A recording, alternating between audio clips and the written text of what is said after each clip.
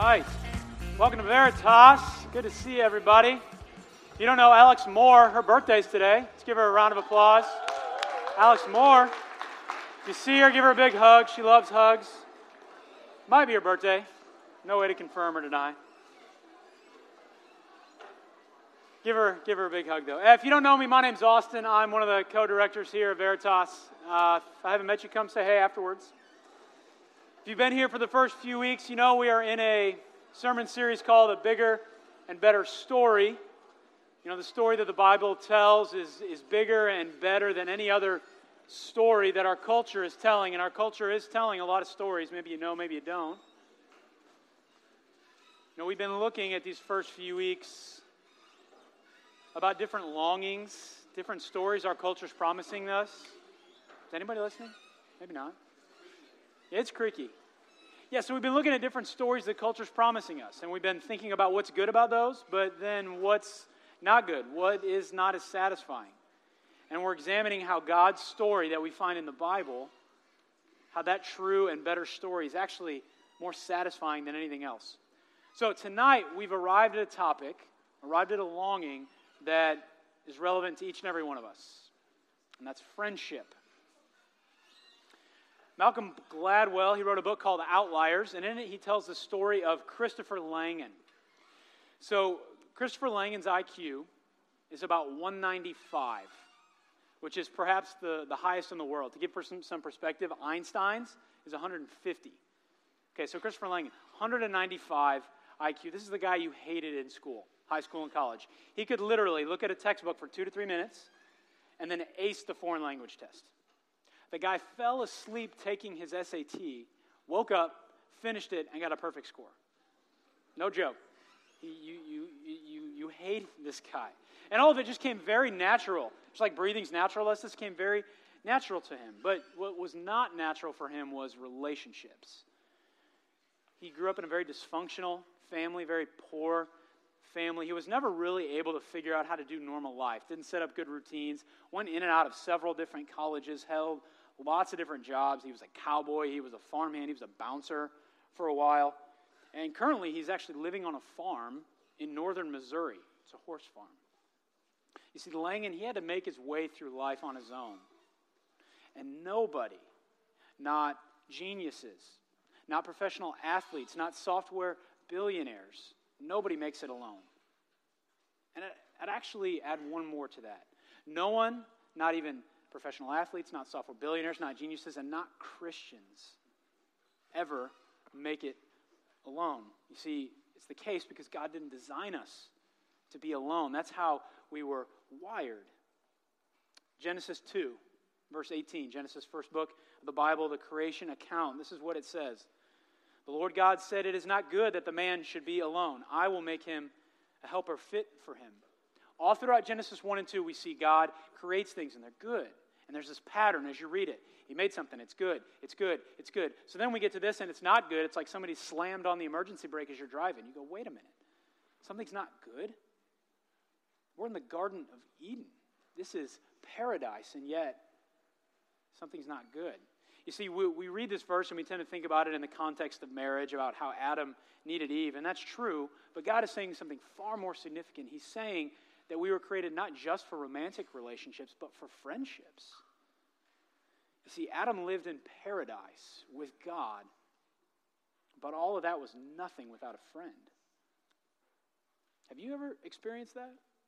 Have you ever gone to your favorite movie, ate at your favorite restaurant, gone to your favorite place by yourself? It's fine. It's okay. But it's just not the same. It's not the same without a friend. You see, the determining factor on whether you and me are going to be happy, it's not where we go. It's not what we do, but it's who we do it with. It's not where we go.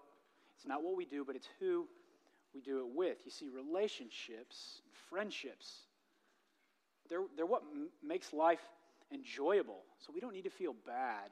We don't need to feel guilty about, oh man, I need a friend. That's a little bit weird. No, it's good. That's how we were created. Jesus believed in the power of friendship.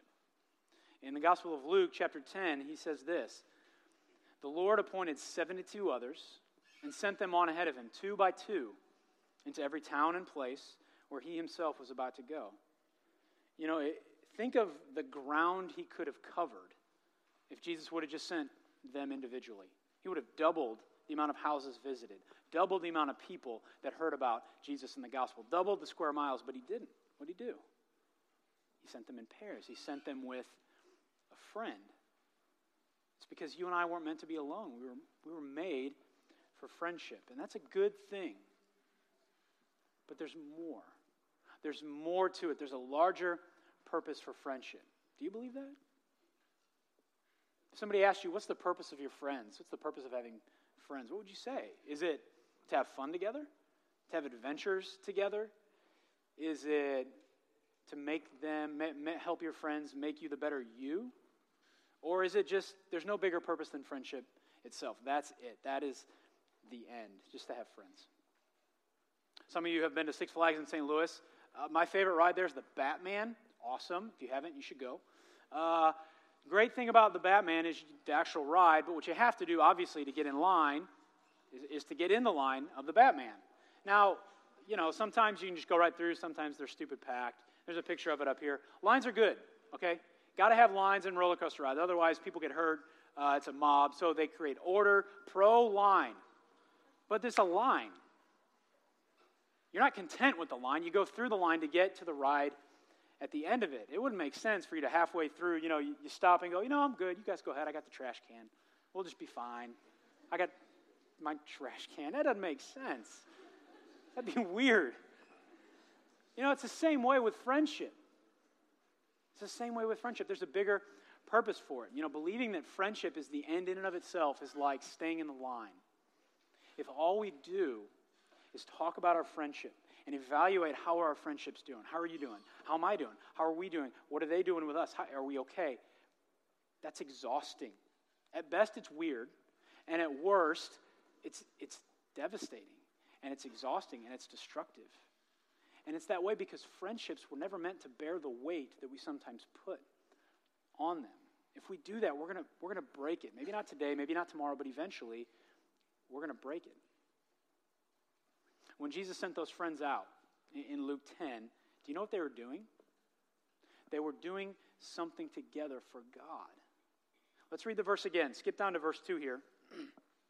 Jesus said to these friends, these disciples who went out, he said to them, "The harvest is plentiful, but the laborers are few. Therefore pray earnestly to the Lord of the harvest to send out laborers into his harvest." Now, there's lots in that verse, but here's what I want us to pay attention to. Jesus gave them a mission, a purpose to accomplish together. He didn't pair them up and say, go have fun on a road trip. He didn't say, go travel Europe. He didn't say all of that. What he said was, you are to go out into the harvest. He paired them up so they would participate in the most difficult, the hardest, and yet the most rewarding mission possible, and that's to accomplish God's will, to further God's purposes in the world, to live out the way God intended life to be, not the way that we often think it was made to be. That's what Jesus wanted most. That was his purpose here on earth. In John chapter 4, it's the fourth gospel, he's talking to his disciples. He says this. He says, my food, just another way of saying the most important goal, the biggest purpose in life, my food is to do the will of him who sent me, to accomplish his work. You see, Jesus understood something so important. He understood that something was and is wrong with the world. The world's broken. The world is not the way that it should be. Nobody disagrees with that. We all feel that. We all sense that. You see, sin has affected our world. That's the biggest problem. Not cancer, not lack of education, not hurricanes, though those are problems. But the biggest problem is sin. And it's infected the world, and it's infected our hearts, and it's devastating.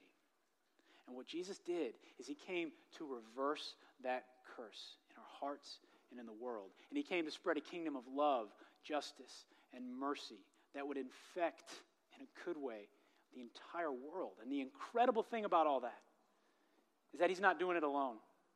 Is that he wants people, he wants you, and he wants me to do that with him. In Ephesians 2, the Apostle Paul writes this. He says, "For we are his workmanship," God's workmanship, created in Christ Jesus to do what? to do good works, which God prepared beforehand that we should walk in them. You see, these good works are the things that we do together as God's people, together as friends, to further God's purpose in this world. They're the means by which God is using to reverse the curse of sin and to spread that kingdom of love, justice, and mercy. Not the only means, doesn't need them, but he wants to do that. So, a lot of you might be asking at this point, what the heck does any of this have to do with friendship? Well, it has everything to do with friendship. You see, if this is the story we're in, if this is a story that we are created for, bigger and better and more satisfying than anything else out there, then we need to surround ourselves with the right kind of people, the right kind of friends to help us accomplish this. Maybe you recognize the guy behind me. This is Joey Chestnut. He has won the American Hot Dog Eating Contest 10 years in a row, set a new world record, get this, 72 hot dogs in 10 minutes. Yes, I know. I see the faces. That's my reaction too. You hire this man to help you eat hot dogs faster. You do not hire Joey Chestnut to help you eat right and get in shape. If you hire that guy to help you eat right and get in shape, do not be surprised if you don't do it. If you don't meet your own goal, it's your own fault. You hire Joey Chestnut. He helps you eat hot dogs faster, not eat healthier and get in shape. The reality is that people impact purpose. People impact our purpose.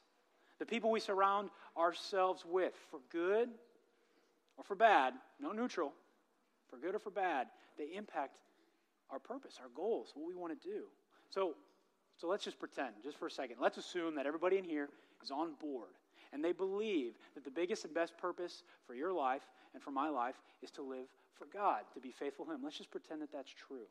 If so, then isn't it worth asking ourselves, what kind of people do we need to surround ourselves with so that we can have the greatest impact, so that we accomplish that purpose? What kind of friends do we need to have? For the rest of the time, we're going to ask two questions, pretty simple. What kind of friend should I look for? And what kind of friend should I be? And here's how we can sum it up. We need to be the friend that we want. Easier said than done, but we need to be the friend that we want. So for the rest of the time, we're going to talk about 4 qualities that we need to be as a friend, that we should want as a friend. These aren't the only things that we have to do, but I think they really capture the heart of it. So 4 qualities that we need to be as a friend and that we should look for as a friend. Here's the first. We need to be and want a friend who listens. Be and want a friend who listens. So James 1:19 says, "Let everyone be quick to hear and slow to speak." Easier said than done, right? Listening involves putting our own agendas, our own thoughts aside for a second. It means not when someone's talking to you, you go, yeah, smiling. In your mind, you're going, well, I don't agree with that. That's kind of dumb. Oh, here's what I'm going to say to that. Yeah, this is going to be really good. Yeah, I heard you. I know, it's hard. My wife loves it when I do this. It goes really well for me. No, it doesn't. No, of course. This is natural, but it's not right. Instead, listening means that we stop the conversation in our own head and we actually listen. We try to make eye contact. We try to put words to what they said so that they say, yeah, that makes sense. We need to listen. So ask your friend what's been going on with them first instead of telling them what's been happening to you. Look for a friend that listens to you. If your friends just talk and talk and talk and talk and don't stop to ask questions, well, One of my really good friends, he's been living in England for the last 3 or 4 years.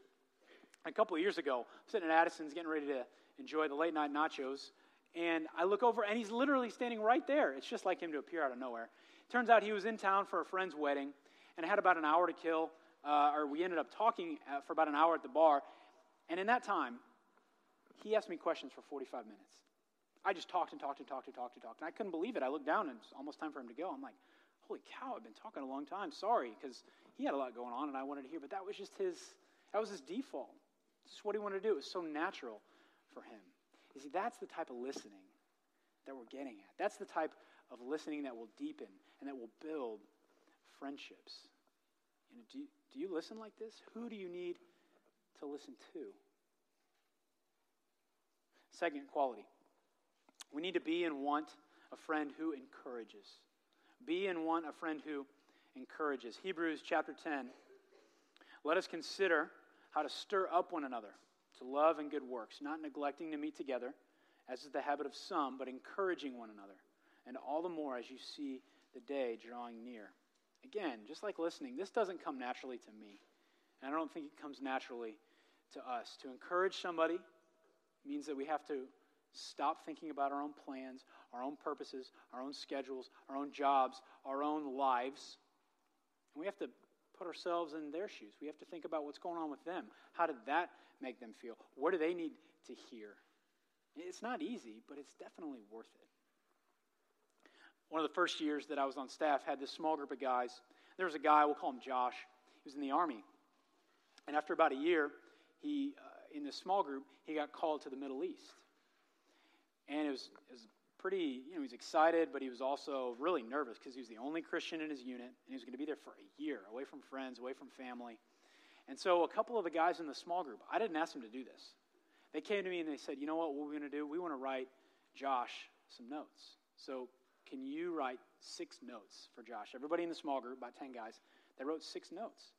And they sent one every couple weeks so that he would have a steady diet of encouragement while he was over there. These guys, they're still friends to this day. They live in all different parts of the United States, but they're still friends to this day. And I think part of it was because they encourage each other really well.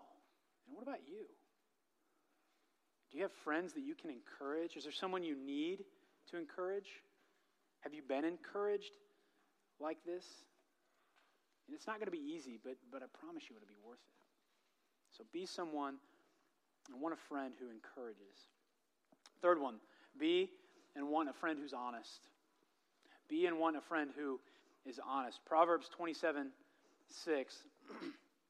wounds from a friend can be trusted, but an enemy multiplies kisses.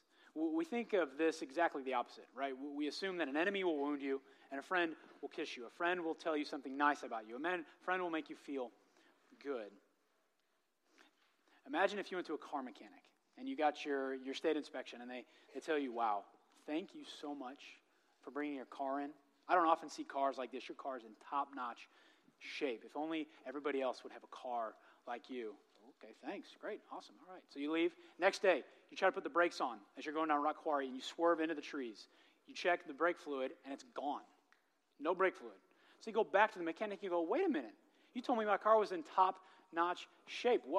What's going on? And he goes, well, of course you didn't have any brake fluid. It was obvious to me. It was obvious to everybody else. But you know what? I didn't want to hurt your feelings. I kind of thought we had a good thing going here. I wanted this to be a safe place to talk. Of course, you'd be furious. Imagine, same thing, you go to the doctor. You go in for your physical, the doctor goes, wow, thank you for coming in. You are a physical specimen. Not too many people like you out there. Don't know what you're doing, but keep up the good job. And then the next day, you're on campus, and your heart kind of starts to flutter. You pass out. You realize, wow, you had a heart attack. You go back to the doctor. Yeah, pretty crazy, right? On campus, heart attack. Sorry. You go back to the doctor, right? You say, what gives? Well, we all knew you weren't in good shape. But nobody wanted to tell you that. Nobody wanted to tell you that. We had a good thing going. This wanted to be supposed to be a safe place. No. You'd be furious, and rightfully so. So when it comes to our cars, we want the truth. When it comes to our health, we want the truth. But for some reason, when it comes to our character, we don't want the truth. When it comes to our relationships, friendships or dating relationships, when it comes to our spiritual growth, how we're really doing spiritually, we don't want the truth. If you're like me, my initial instinct is to kind of deny it, defend it, get defensive. Try to come up with an excuse of why they're wrong. But I think we've got it backward. I think we need friends who are honest with us, and we need to be honest with our friends. So, who have you given permission to be honest with you? Who have you told, okay, you know what? I know I probably won't have the best first response, but be patient with me. Tell me like it is. What do you really think of my class schedule? What do you really think of my class schedule? What do you really think of the person I'm dating? What do you really think about where I'm at spiritually? Who do you need to be honest with? Now, don't go in swinging, right? Don't go in with the intention of harming them like a soldier. But you want to wound, a soldier, they go in to harm somebody, to kill them. Go in like a surgeon. A surgeon cuts people, but they do it with the intention to heal someone. So who do you need to be honest with? Who do you need maybe to say hard things, but do it in a way that, you're ready for maybe not a best first response. You give them maybe some time to think about what you have to say, and you have a follow-up conversation. Who do you need to do that to? Who do you need to do that with? It's not easy, but it's worth it. So be and want a friend who's honest. Last one. Let's be and want a friend who serves. A couple verses here. Galatians chapter 6. Bear one another's burdens and so fulfill the law of Christ. Mark 9, verse 35. This is Jesus speaking here. If anyone would be first, they must be last of all and servant of all. In our world, we think just the opposite. We think we've got to be first. We've got to look out for ourselves. Nobody else is going to. I can't serve somebody else because that means I'm going to take a hit. And I've got to look out for me because I'm a big deal. Don't you know that? But it's just the opposite.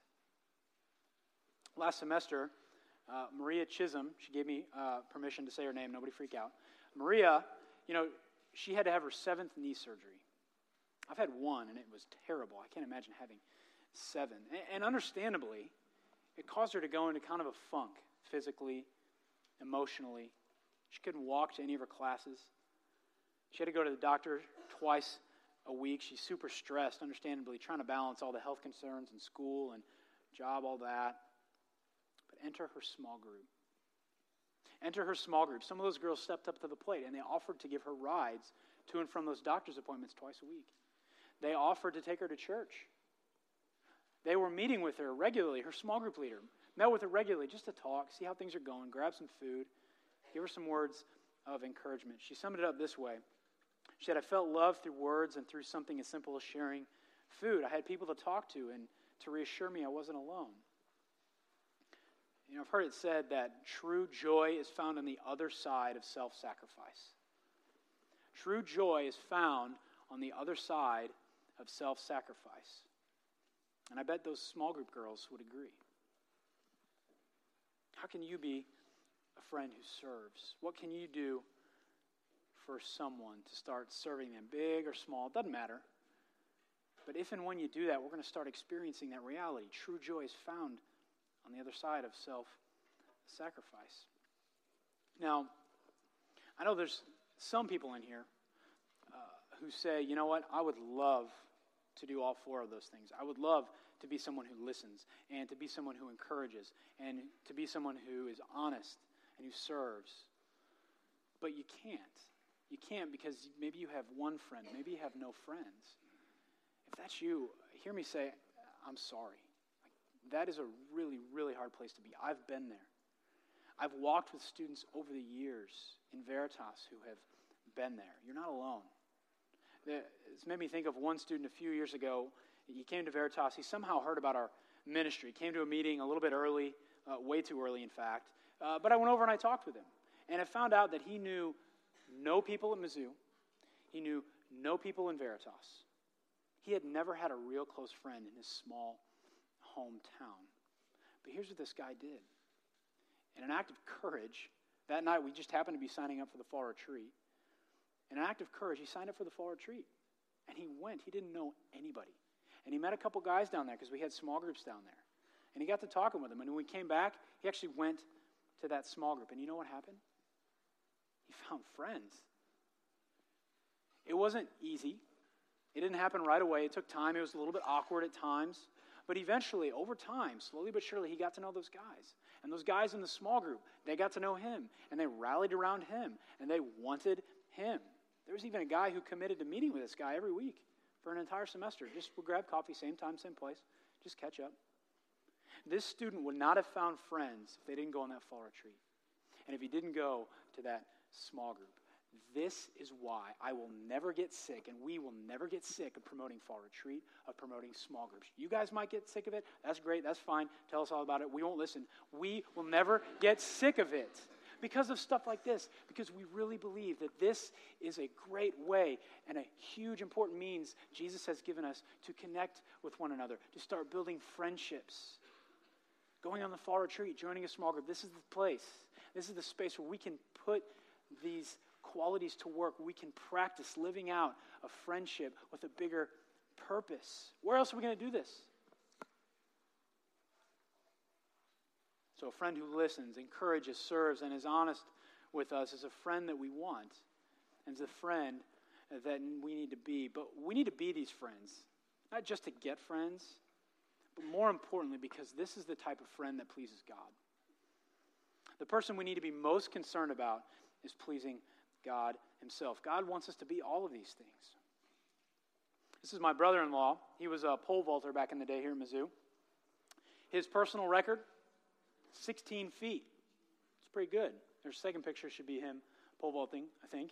Yep, that might have been it. Yeah, 16 feet. You know what my personal record is? 0. I cannot, nor do I want to. Happy if you want to. Anyway, that's beside the point. Can't pole vault. You know what Will cannot do?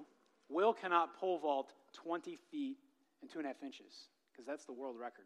4 feet taller than Will. You know what that world record holder can't do? He can't pole vault to the moon.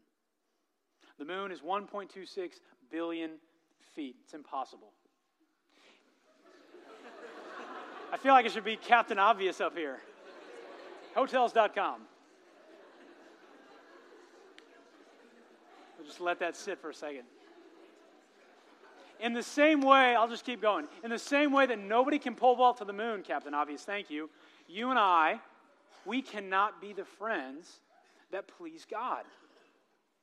We can't be the friends God calls us to be. Now, some of us, maybe we're more natural at building and developing friendships. Maybe some of us are like that world record holder. Maybe some of us are like my brother-in-law Will, who we're okay at it. We're not terrible, but we're not the best. Some of you maybe are like me. It's near impossible. But none of us can be the friend that God calls us to be. We're too imperfect. I'm too selfish. I'm too lazy. I'm too caught up in my own world. That's all of us. We can't do it. And so what we need to do is we need to look outside ourselves. We need to ask God for help. I don't know if you've realized that. I don't know if you've seen that. I don't know if you've felt that. But eventually, and I pray that you all get to that point where you realize you can't do it on your own. And when you get there, what you realize is God's ready to help. God's ready to help. We can listen to others because God listens to us. Psalm 91:15. That's what it says. When he calls to me, when she calls to me, I will answer them. We can encourage others because Jesus, every single day of our lives, is encouraging us. Luke 22. He's speaking to the Apostle Peter. In this verse, he's called Simon. He says this, Simon, Simon, behold, Satan demanded to have you that he might sift you like wheat.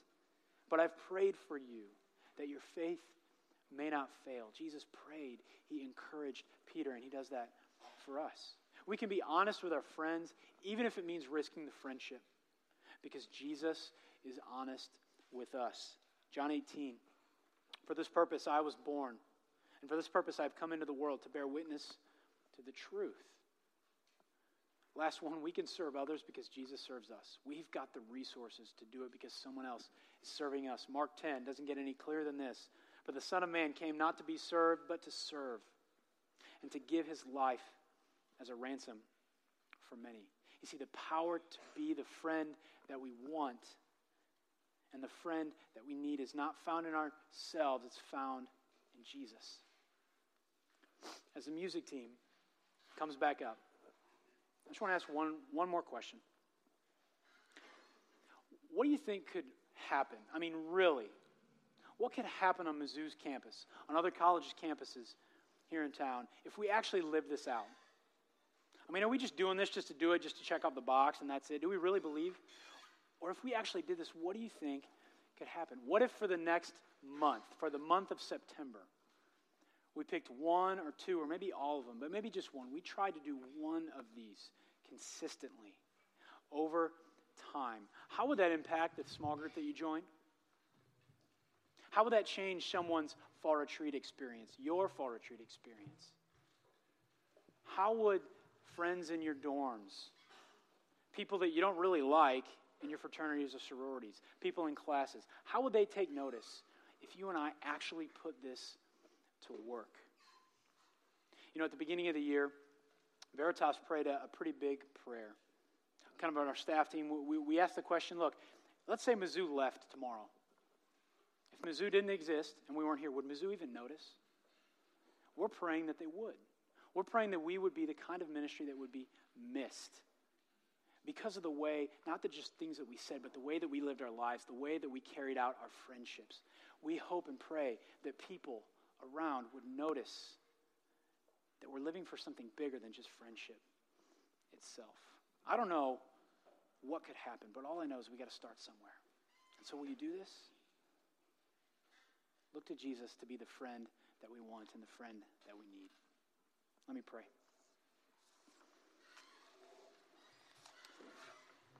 Jesus, we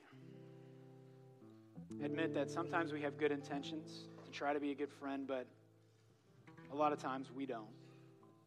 Most times, eventually we fail. We're so caught up in our own stories. We try to do it on our own. Maybe we try to tell ourselves, no, we're good, we're fine, we don't need friends. But that's not true. We're not kidding anybody. Lord, would you open our eyes to see the story that we are in, to see that you have created us to be and to need friends. We thank you that you have given us Jesus, who is the way that we can be that friend to others. Would you help us in the days to come as we try to live this out faithfully, all for you and all for your kingdom. In your name we pray. Amen.